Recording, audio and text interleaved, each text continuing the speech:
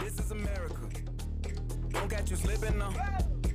Welcome to another episode of the Salt and Sugar Podcast. And this is your man, Cameron. And I'm Faith. What's going on, y'all? Hope y'all having a great week. You know what? My week's been great. Nothing crazy happening. I mean, we had a regular Tuesday this week. We are on a regular Wednesday. Nothing's crazy is happening. The world is as it should be. Everything is right in life. And no, I'm lying. That was something. So this is the podcast post-presidential debate, and It was interesting. It was interesting. It was a lot of things. It was a lot of things. People were asking me to describe it to them earlier, like what words I would use, and I think I tried to lay out every word in the thesaurus that I knew of that has something to do with detestable, abhorrent. I just thought it was one of the worst things I've ever seen from a presidential debate of all time. I think just like the general nature of just not following debate rules was just very interesting. So you weren't really watching anything, I guess you could say, because it was just kind of like you're trying to listen to one person and then like everybody's talking over everybody, and it's like, you know, I don't think anyone came away from it with their questions answered. Yeah. I think we left with more questions than anything else. And, obviously because of what we do, I watched the entire thing because I figured, I need to do my due diligence as an American citizen, and I need to watch this because there's obviously something I'm going to learn very important about the future of this country that we live in. And that was maybe the furthest thing from the truth. Again, I watched Al Gore and Bush in 2000. I saw John Kerry and Bush in 2004. We saw McCain and Obama in 2008. We saw in 2012 with Mitt Romney and Barack Obama. And then we saw Hillary Clinton and Donald Trump. And even the presidential debate between Hillary Clinton and Donald Trump, I don't think had the same kind of vitriol to it as this one did. I don't think that it did, but I also think that, like, I know people talked about, both sides. They both could have been more mature. And I think that, there was moments where, that could have been the case. But I also think that from what I've seen, and this is not just in the debates, just in general, the president tends to bully and provoke people. And so you do your best to remain calm and to remain civil. But, like, after a while, it's kind of like, can you just chill so we can, like, be normal? But he doesn't have, I don't think, the ability to do that, or chooses not to do that, which makes it hard. And for me, like, regardless of where you land on the political spectrum, I just think we've lost, like, the desire for human decency and respecting one another. I just don't feel like that really exists as much anymore. I haven't told like someone in serious conversation to shut up in years. There's better ways to communicate yourself, right? Sure. And again, my parents taught me you just don't tell people to shut up. You don't really tell people to be quiet either. It's just, it's condescending. But what was so interesting was that when Joe Biden said that yesterday, that was like the 15th or 16th least disrespectful thing that was done last night. And it was so fitting in the context of what was happening, because we essentially were watching the president of the United States, of these Americas, who was going on tangents. He interrupted Chris Wallace throughout the entire night. Yeah, I felt bad for that dude. Chris Wallace couldn't even get a question in. And I just thought, I was like, what happened to decorum when we had these kind of conversations? I can't say that I've ever seen that kind of a show. And even before we get into what was said from a substantive standpoint, I just really wonder where America goes from here, from this point in our leadership. Because again, let's also remember that earlier this year with AOC, remember what the Republican leader said about her on the steps of Congress? He essentially told her to shut the F up. Excuse my French, bitch. We remember that. Like, I remember hearing that, you remember her response, and then the flat out denial on his side, even though the reporter heard the same thing. And we've just heard the way that people have spoken to each other over the last 4 years. And like the complicity, like it's really interesting to me to watch people who say they're for like morals and values, and then you have this unhinged president and they say, oh, well, like his behavior's not great, but we're voting for the party. And it's like, no, you can't say that on one hand you want morals and values, and then you have somebody that's completely unhinged, not even acting or treating people right. You have senators, like you're saying, doing that and saying that, and people are making excuses. I'm like, that's just not right. Like, just in general, it's just not right. And there's a lot of Republicans that aren't all acting like that, but it's the fact that people are standing by and dismissing the behavior for the sake of keeping a united front. And it's really unfortunate that not enough people are willing to break rank to say, hey, this is wrong. We shouldn't even be talking to each other like this. Well, even again, we are in this age of 2020 of activism, quote unquote, where people are trying to become more aware of racism and all that stuff. So Mitt Romney earlier this year, he actually went to a Black Lives Matter protest, and so he's on the front lines and declaring that Black lives are important and we need to stand, especially here in the state of Utah. And then yet a month and a half later, he fully endorses Donald Trump as the leader of America. Like, this is the person that we need. And I'm like, can we just even run through the short list?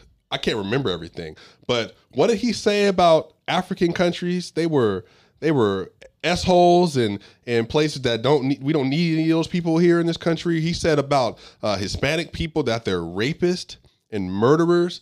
I mean, even again, people that are dismissing this, you need to get caught up. Using language like calling Elizabeth Warren Pocahontas is racist. Using language calling it the China virus is racist.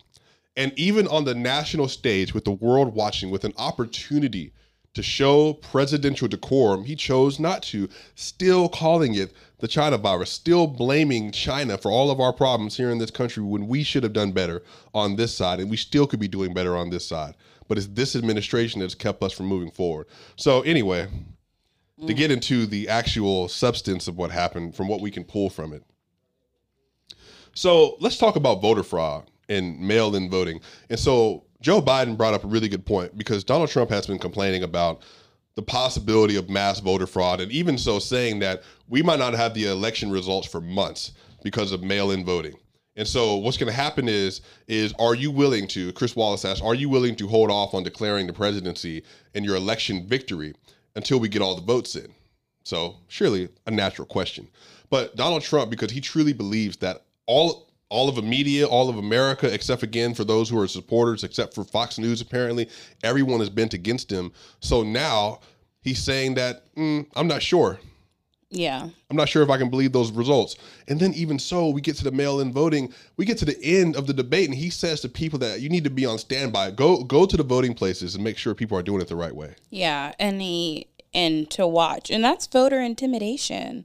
He also said that some of the mail-in ballots are like in the lake or something. And so I don't know that story, so I can't say if they're there or not. But I do think that everything that he is saying is to get his base all riled up, because what I've noticed from talking points from people is they say everything he says. So he says he's the best president we've ever had. And I see a lot of people say he's the best president we've ever had in America. And I'm like, for who? This has just been anyway. So yeah, let's keep on with the content of the conversation. So obviously the big point that everyone took away, Van Jones, all the political panelists from CNN across the board, when this comment was made, he was asked by Chris Wallace and Joe Biden to denounce white supremacy. Will you take this time to outright denounce white supremacy? And so Donald Trump begins to go on his elaborate speech in his way and essentially says, well, what do you want me to say? What do you want me to call them? And so on his own accord, not prompted, he invokes the name Proud Boys, which is the name of a white supremacist organization. He invoked that name. Yeah, he said it. He didn't. Chris didn't give him that. Most of America probably hadn't heard of the Proud Boys before, but now they have. Yeah. And they're trending all over Twitter since last night. So he said, Proud Boys, stand back and stand by. So instead of denouncing white supremacy, he gives us a name of a new club that we can all Google. And some people can throw their financial support behind. And they're selling shirts. It's selling T-shirts now. Yeah, on Amazon. Amazon need to take some shirts down. Anyway, but this is what I'm saying. So what in the world? I can't even ask my president of the United States, which includes everybody, black people, brown people, indigenous people, white people, everybody. You can't even tell me that you can't denounce white supremacy. If this was a grade level, right? Mm-hmm. And I was to ask you, at what level does it take to say I am against any kind of hate speech and actions that do damage to another person on the basis of the color of their skin? How old must I be to say that's evil and we don't need to have that? 5. 5? Our president, 5-year-olds can do that. But our president can't. That's really unfortunate.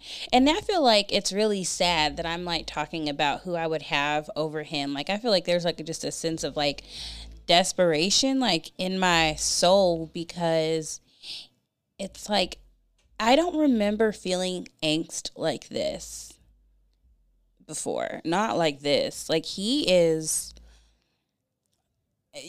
like, I just find that I have to like pray and fight hopelessness, because he really activates the craziest people. Like, those Proud Boys are so excited. They're like, we're ready.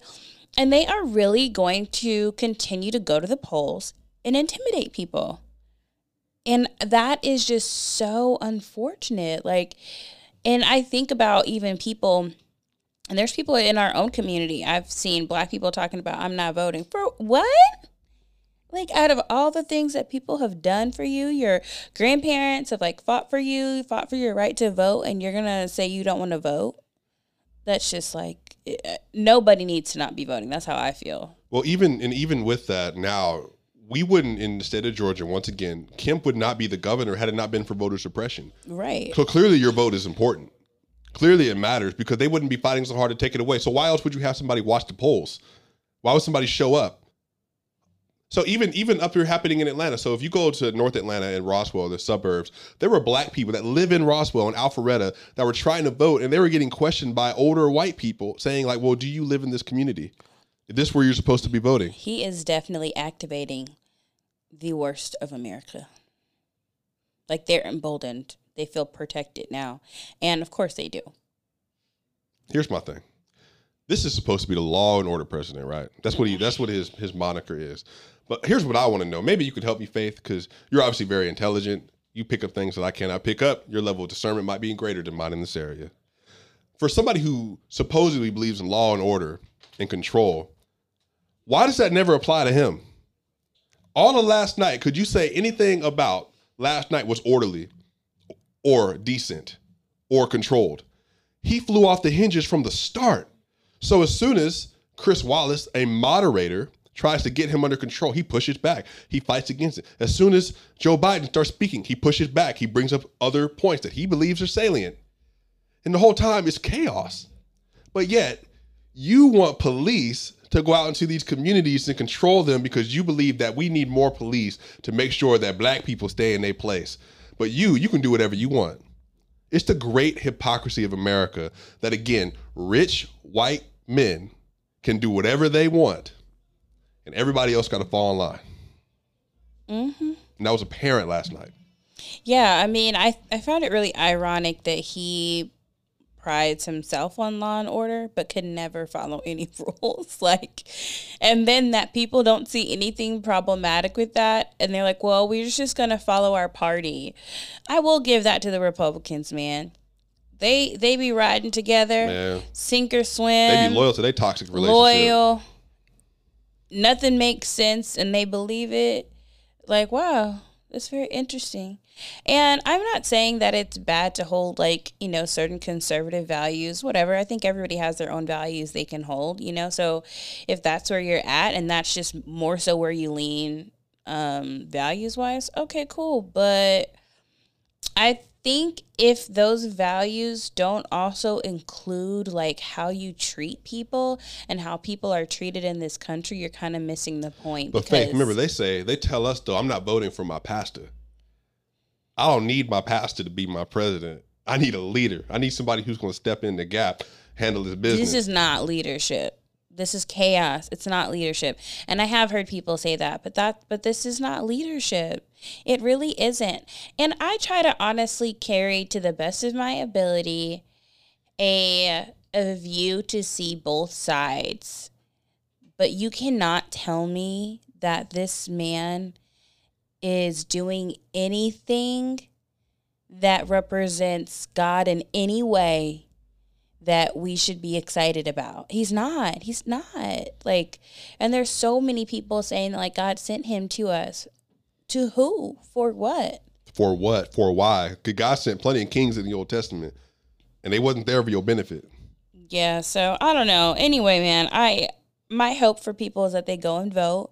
Think about your vote and think about, who you are voting for and what you want this country to be like. My main thing is this. Even if you do hold those conservative values, if you maybe want to have an election next time, you should probably vote not for him. Because as far as he's concerned, he just wants to stay the president and not leave, and there not to be a peaceful transfer of power. And that is an America I do not want to live in. But once again, the Republican, if you look at the construct of the Republican Party, at the heart of it is maintaining absolute power for those who are already in power. It's a shame. The whole conversation with the executive order that was pushed out in the White House that was referenced last night about racial sensitivity, gender inclusion. Because he said that it's racist. It's racist. He said what they're doing is racist. They're trying to tear apart our country. And I was like, huh? What? But again, if you're white and you're in power and willfully ignorant to what this country is, that's a true statement for you. And you know what? Everybody else around you believes the same. Yeah, I mean, that's very true. I just think that it's really, really, really unfortunate. And I think I almost feel like we're at a point of no return as a country. Like, how do we even get civil discourse back? I remember when you could disagree with people. You can't almost even do that. Now, here's the thing. Like, I pretty much draw a line at, like, if you ain't rocking with my humanity, then we can't rock together. That's just not going to work for me.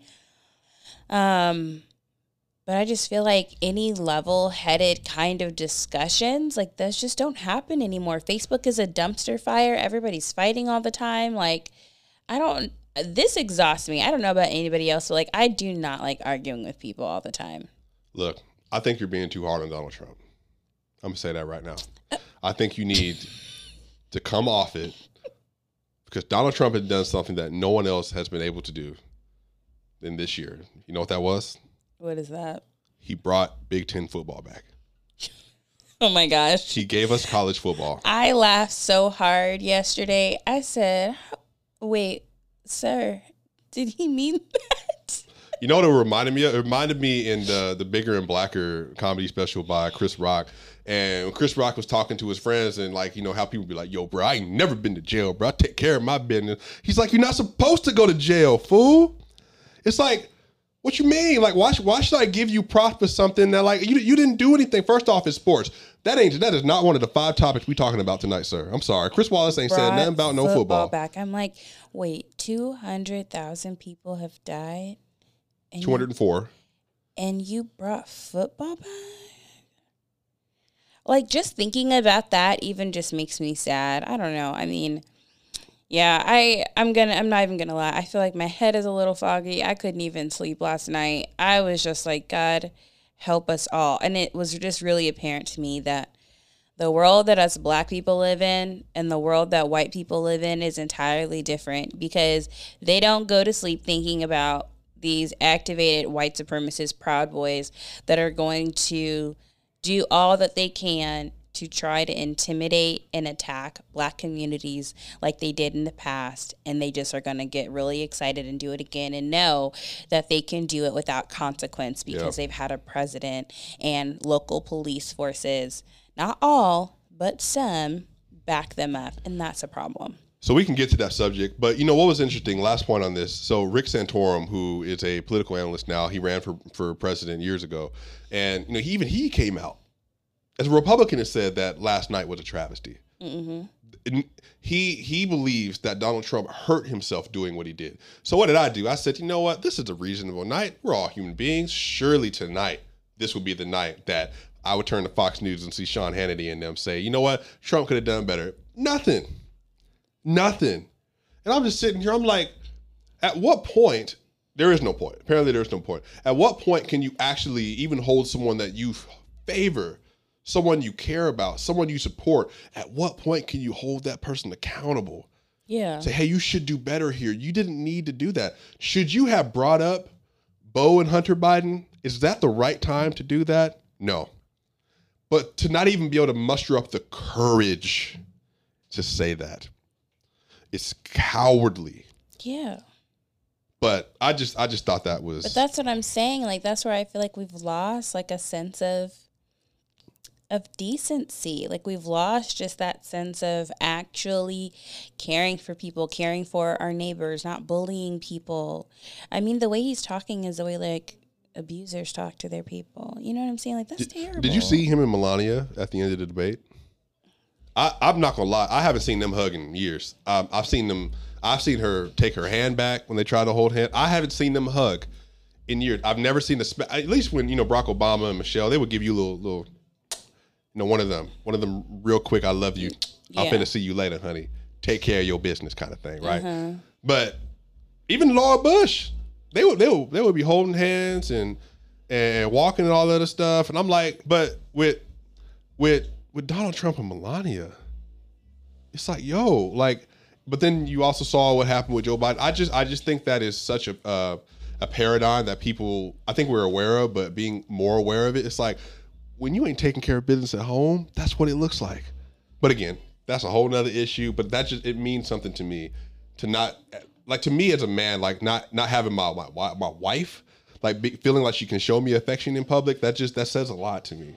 Yeah. It says a lot about the character of a man, you know, for me. Yeah. So let's get to what we call race in our inner cities. Race and violence in our inner cities. And as Chris Wallace said, we're going to talk about race in America, but if you would like to bring up another question, please be willing to do so. Isn't that the perfect encapsulation of the conversations of race in America?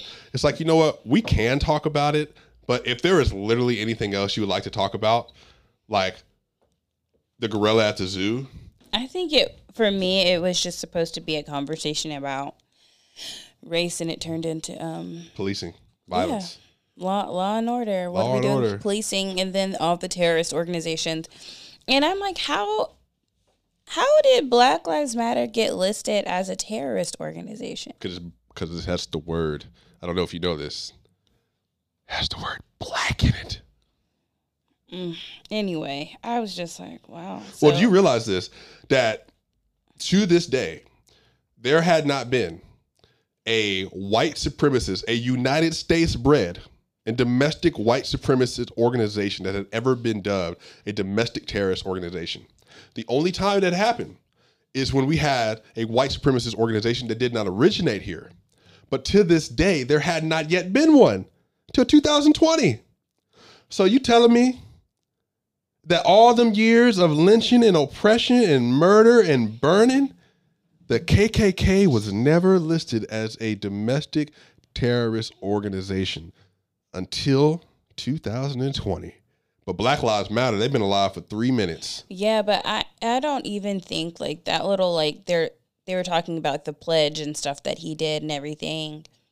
Y'all, the wall isn't even paid for. Ain't paid for. I don't even. What Mexico supposed to pay for? I don't even believe in this pledge to the black community. All this money and the KKK is on the terrorists. I don't. I'm sorry. I need to see proof that this is going to happen. All I know is the president that's supposed to be representing me. He gave a shout out to the white supremacist organization last night. So whatever denouncing and whatever support, whatever that initiative is. I think the Proud Boys is making more money than any black organization right now. God help us. I mean, literally, that's just how I feel at this point. I'm like, yeah. God help us, man. Like this is like really crazy right now. We're in a wild situation. So, Faith, I have a question. Again, the excellent Faith, the intelligent Faith, the wonderful. Because I can't understand. You help me. Because I can't get it. I don't think the audience, maybe they can't understand either. Why is it that every time 3 white men get in a room to talk about race, which I think is hilarious, that, you had 3 old white men talking about race in America, what's best for us as a community without us being present in the conversation. That's a whole nother conversation, though. Why is it that when we talk about black people, those black people in America, the blacks, everyone, the blacks are moving into our suburbs. Everyone go back to the city. The blacks are taking over. Everyone run for the hills. Carol, get your basket. Why is it that when we talk about black people, we always got to talk about police? What is it? Because it's just a dog whistle. It's a dog whistle. It's a racist dog whistle. You talk about black people and it's like we have to be controlled. Like we have to be, we're untamed. And so therefore, we need law and order and policing, blah, blah, blah, blah. To make sure that we don't harm ourselves anymore. And again, the classic, I have not heard Chicago referenced this much since Michael Jordan was a Chicago Bull in the 1990s. Since the 6 championships he won in the 90s, I have not heard Chicago brought up this much. And every single time Donald Trump talks about black people, he talks about Chicago. All the time. When he talks about policing, Chicago. It's like, y'all, do y'all really not believe that black people bring anything else to the table except for what your stereotypes are and what you think you believe about us? Guns and drugs, and that's what they think.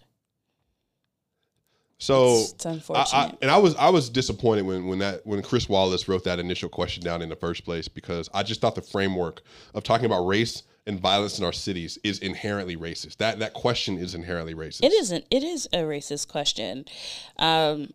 But we like, and I think this is like, I guess like where my head is at. In order for us to really make any progress in this country, first of all, we have to speak the truth. And we have to own the truth of what our history is as a country. But then, 2, it's going to take all of us, and that means all the colors, everybody coming together, every ethnicity, and standing up and saying that this is wrong. This is not who we want to be. This is terrible behavior.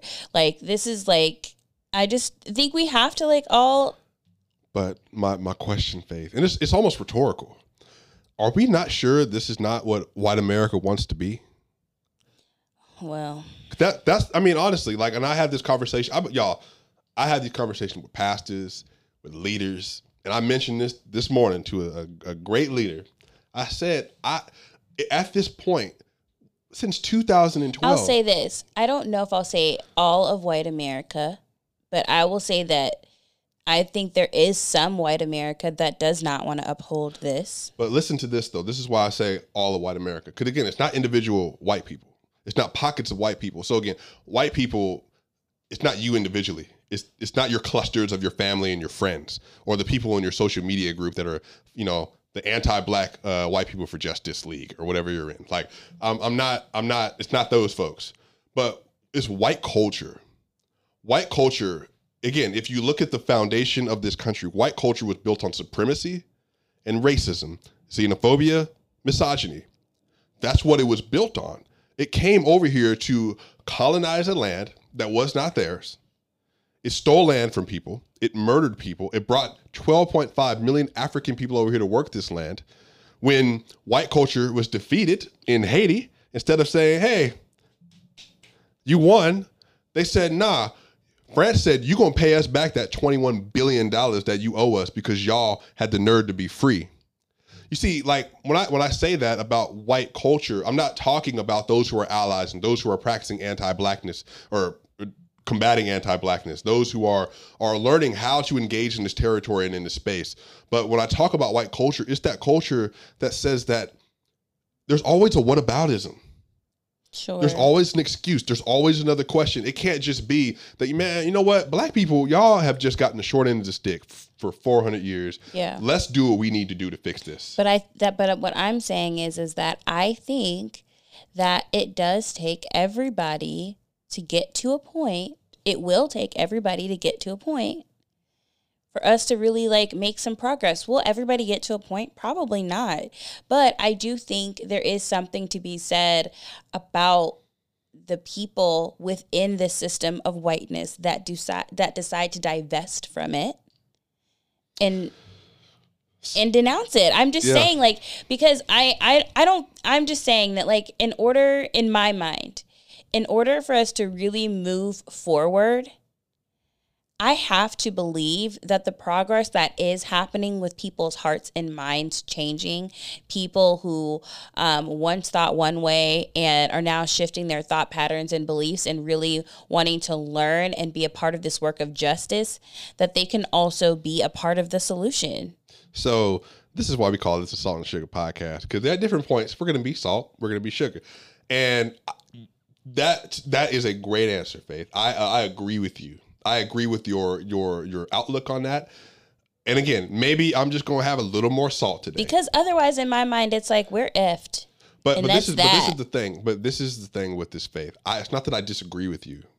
And I do believe that many well-intentioned, wonderful white people, wonderful white Christians, you exist out there. You're listening. I know a lot of y'all, which is why you're here.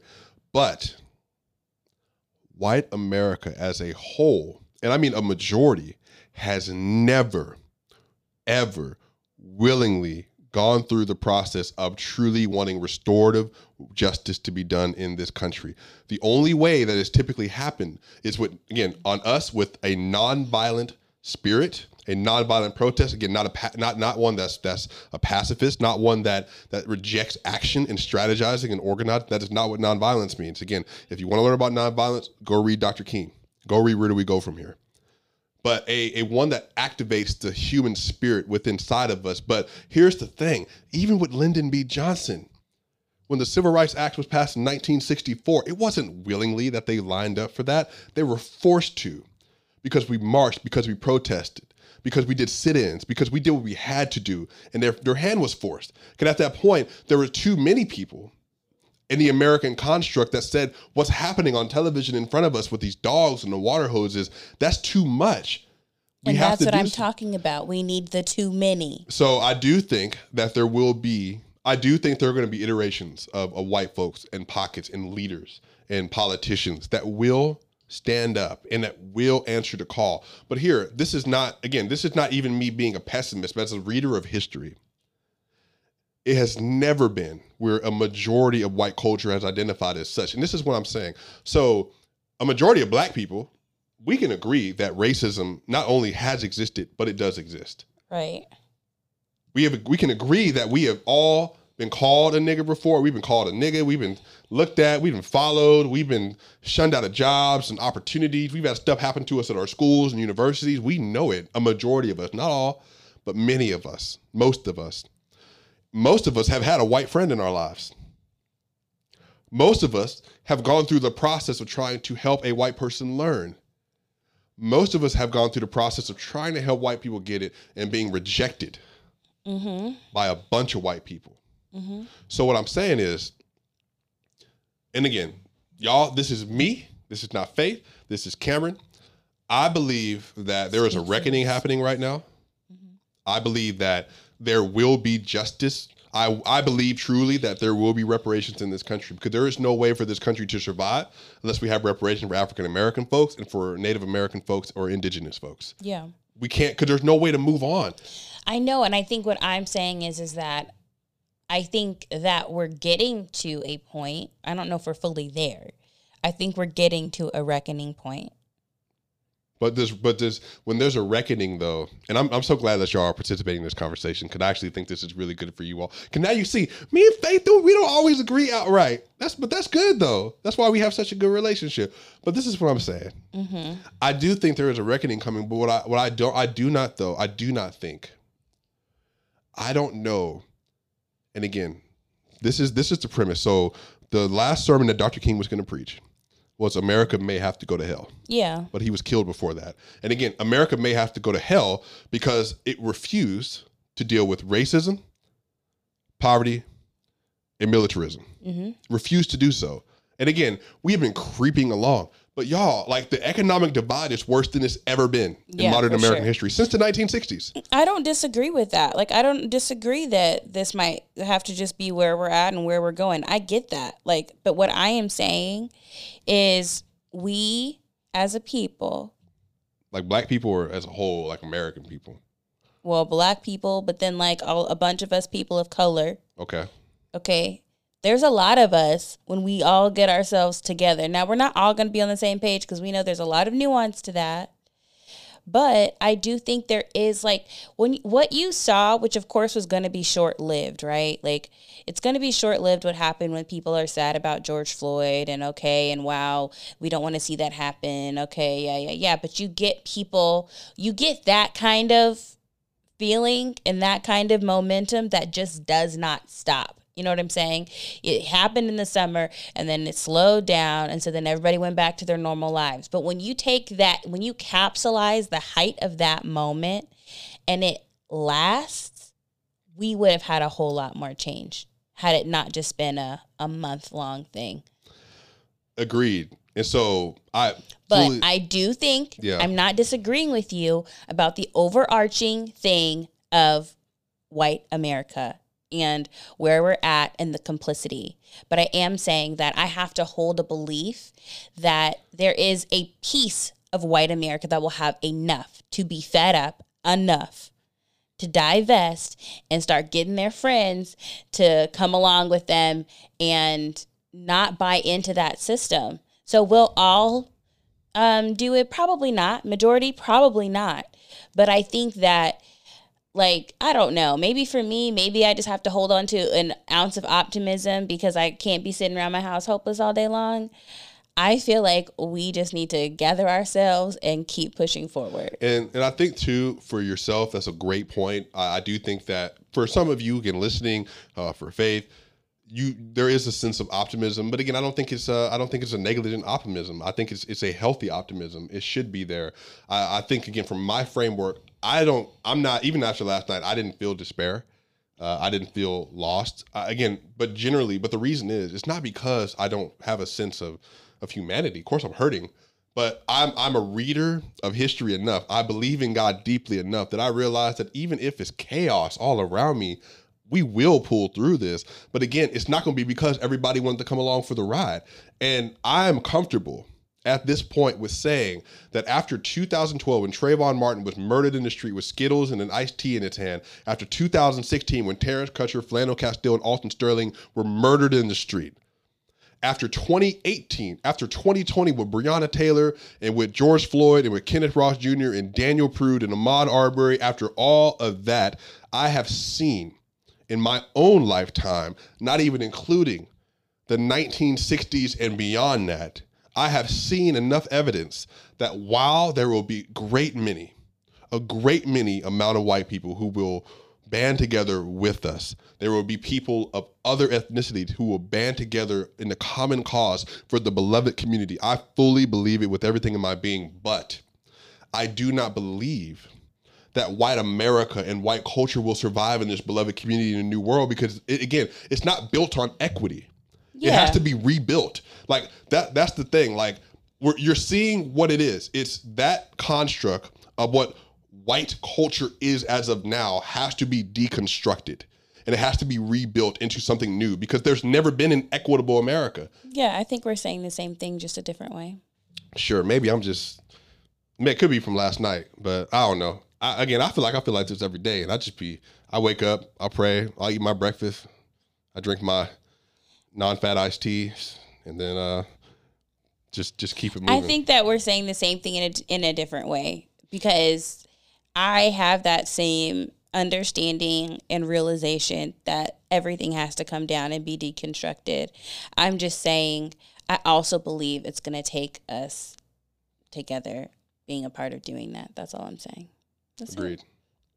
That's all. Even if it's just a remnant, that's all God needs. Hey, look, Isaiah 1:9. What did the word say? Woo, had it not been for a remnant, you would have become like Sodom and Gomorrah. Had it not been for a remnant, you would have been like them burnt people in them cities. And on that note, we're going to start talking about Lovecraft Country. Yo, man, what a transition. Man, so it's been a pretty interesting episode. Just for the sake of time, we're not going to get into everything, but we just need to focus on the best part of the episode. What's the best part? What's the best part? Well, I mean, the end. I'm just going to say one line, my favorite line. Name yourself. Yeah, so speak to that, Black woman. Why was that so powerful for you? Because she was able to do pretty much everything like she wanted to do and get her own confidence. And in doing so, she named herself. And I watched that episode and I'm like, I have to watch it again. But I watched it like, what have I named myself? Like, what have I named myself? And the other thing she said in the episode, I think it was something like to her husband about how it was almost like you watched me like lose myself and you didn't say anything. And like how many women lose themselves for a person. I have to be really honest and vulnerable and say that's my deepest fear in life, is to get so caught up with someone that I lose myself. Like, if you really love me, you won't let me lose myself for you.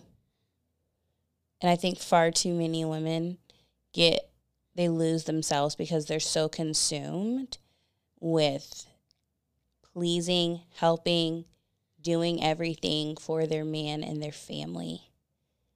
Like, how is it that we can help a man explore, touch the boundaries of his dreams, help him do everything he wants to do, and then you're going to sit here and you're going to let me lose myself? I think I would be really upset. And I think that when I was talking to my friends about it, as a Black woman, to be able to name yourself, have agency over yourself, over your body, over what you want to do, over your authority and your power, it's like a miracle, because we've already seen it now with Breonna Taylor and everything that has happened. People really do not love, honor, and respect Black women the way that they should, and we deserve to be able to name ourselves. We deserve to be able to pursue our dreams and things that we love. And we deserve to be loved and do those things. And far too often we have to pick and choose. And I don't want to have to choose. Yeah, that obviously it was a powerful moment. I think one, I just love the imagery that again, this divine figure was a Black woman and she had marvelous Black hair. I love the concept of that moment. And again, I think it's really powerful for her to be able to have the ability to name herself. And I even think, even just learning about Hippolyta, I didn't know who Hippolyta was, prior to watching the series, and to get an opportunity to hear the stories about her. And then once again, it's just so interesting that even in her being Hippolyta, the oppressor, the people whom were the warriors were Black women, but then the oppressors whom they were fighting were not at their time. But the oppressors were these future men to come, were these colonial white men that they fought against. And I just thought the imagery was so powerful, and fighting against your invaders, and the folks that took away your ability to name yourself. I think there's something so powerful about that being shown on television. But I think, again, where we are right now is the fight, especially with our women, is fighting against the very people who, again, have taken your ability to name yourself at times. And even us as black men, we have not also given black women the ability to name themselves in ways as well. But to that point, what's so crazy about it is I honestly, truly don't think all black men or most black men who do that, I don't think they do it on purpose. It's they feel, and again, there's an amazing James Baldwin interview that was obviously, 30 years ago. But one of the things that was discussed was this idea that when a black man, when he comes home and then he doesn't necessarily treat his wife the way that she should be treated. It comes from this place, and again, it's with Nikki Giovanni. Sorry, so James Baldwin and Nikki Giovanni, and he was just talking about this whole idea that it shouldn't happen. It's awful, but the reason that a black man comes home and that happens is because it's being done to him. Like, he doesn't know a different reality, and again, it's not an excuse. It just is what it is. That's just how you get to that point. And again, I think the construct of racism, I think the construct of what we have experienced in America has taken away our ability to love our women, sometimes not in the best way. Our ability to support our women in the best way, our ability to empower our women, our ability to take a woman who maybe is doing something greater than us, that has a greater brand recognition, a greater name, that she's living her own dreams. She is going and making the tour guide. She is going out and earning the money. She is going out and doing all these amazing things. And I think for us, not all of us, but for many of us, that has been a hard place to come to because we have lacked so much opportunity. We have lacked so much autonomy. But I think it's such a good moment for us to be able to be present and saying, Lord, with the women in my life, but in particular with the woman in my life, my wife, my significant other, like, how do I make room for her? Again, not make room for her in a way that I determine the space, but make room for her in a way that allows for her to flourish in the way God has created her and crafted her and given her the room to be who she's supposed to be. Because again, Hippolyta's brilliant. I thought it was so dope how they took the time out to show how she figured out the math problem and the equation behind understanding even how do you work this time machine. And even when she got there, I just thought it was, again, even when she was trapped on this celestial place, she was taking apart the panels and she was figuring out the math problems and she was doing electrical work in order to get out. I just thought it was fascinating because it spoke to her, the depth of her person. But with her husband, George, whom she loved, she was a wife and a mother, and she tended to his work. And I think it shows the depths of black women and how deep our women are. I think, again, in one part it is harmful, but other part it is good. It's beneficial. I think the depths of love that our women are willing to go to show the men in their life, the husbands in their life, that they love them, that they care about them. Again, I can speak as watching my mother be married to my dad for 42 years. I saw her put up with some stuff, deal with some stuff that, she was amazing to me. And again, my dad was amazing, but my mother is, I wouldn't be who I am without her, So I just think that, like, as brilliant as she is, as social as she is, as emotionally intelligent as she is, as conversationally intelligent as she is, there's so much to her that makes her what she is and why she's so special. Yeah. And so I thought that was really, really told very well. It was. In this episode. It was a really special piece, I think. I think black women do carry this ability to really love their men well.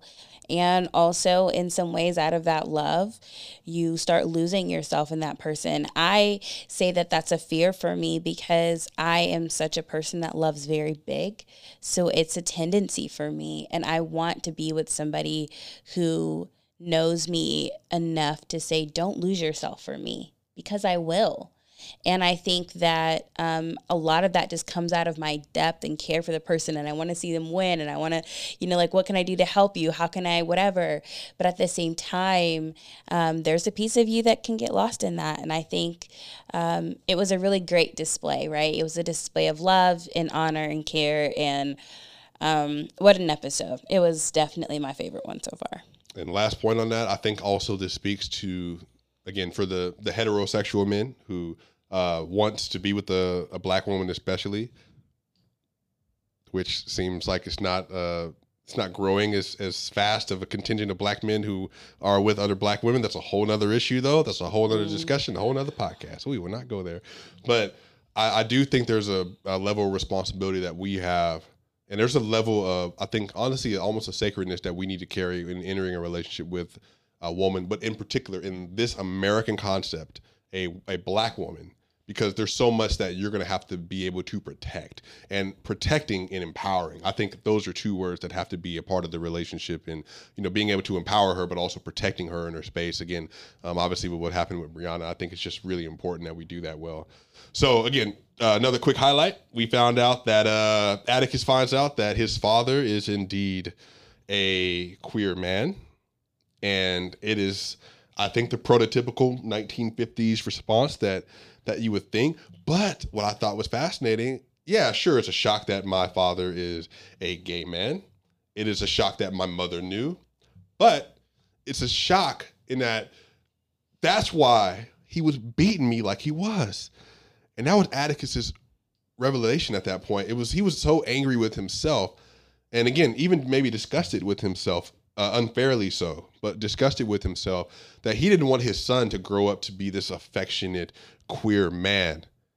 So he beat it out of him as best he could. And you really saw the level of resentment that he has towards his father, especially once he realized what the root of it was. I mean, any person who's experienced abuse at the hand of somebody who is supposed to be the one to love them the most, especially a parent, that is heartbreaking. So that's tough for him. You all have to go watch this episode. Yeah, I have a question. If you had a dream that you were pregnant by your significant other, and it happened in a way that happened to Letty, would you have told Atticus? Remember, she had that dream that she was in the house and burning up in the fire. Remember, she mentioned the dream, but she didn't say nothing about the baby. And then we find out that she smelled that garlic in that house, and then she got sick. So it looks like she might be pregnant. So would you have told Atticus in that moment? If I had a dream about it, I might have said like what the dream was. Yeah. I don't think that I would, yeah, I mean, because I don't think she didn't know at that time when she had the dream. So yeah, if it was just a dream, I would say what the dream was. Yeah. Yeah. But if it was the truth, then I'd be like, oh. I mean, now for me, like, I mean, that's something that I would, you know, really prefer to be happening in my life, like when I'm married to somebody. Sure. So I'm not nearly as surprised and devastated in a sense, because let me tell you, if I got pregnant right now, I would be like, I'd be like, must be the Lord's child, because it wasn't me. Exactly. That's what I would say. Lord, are we doing immaculate conception now? Is this a Mary situation? By myself. That would not be something I'd be excited about. I'd be like, that's impossible, God. So I think if it's a dream, yeah, sure. Yeah. I'd share it. Why not? Well, look, Lovecraft Country is an amazing show. It has passed all my expectations for what it is. We're getting closer to the end. I believe we have 3 episodes left or something like that. Unfortunately. So, but look, if you haven't seen it, please go watch it so you can stay with us. And look, we just want to thank you all for taking the time to be here. We realized that after last night's chaotic event that it was, that you wanted to hang out with your people, that you wanted to spend time with Faith and Cameron. We just want you to know that we appreciate you and we love you. And we hope y'all have an amazing day. And once again, this is the Salt and Sugar Podcast, and we will see you again next week. We out. Don't got you slipping up.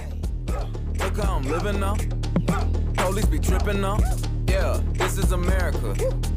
Guns in my area.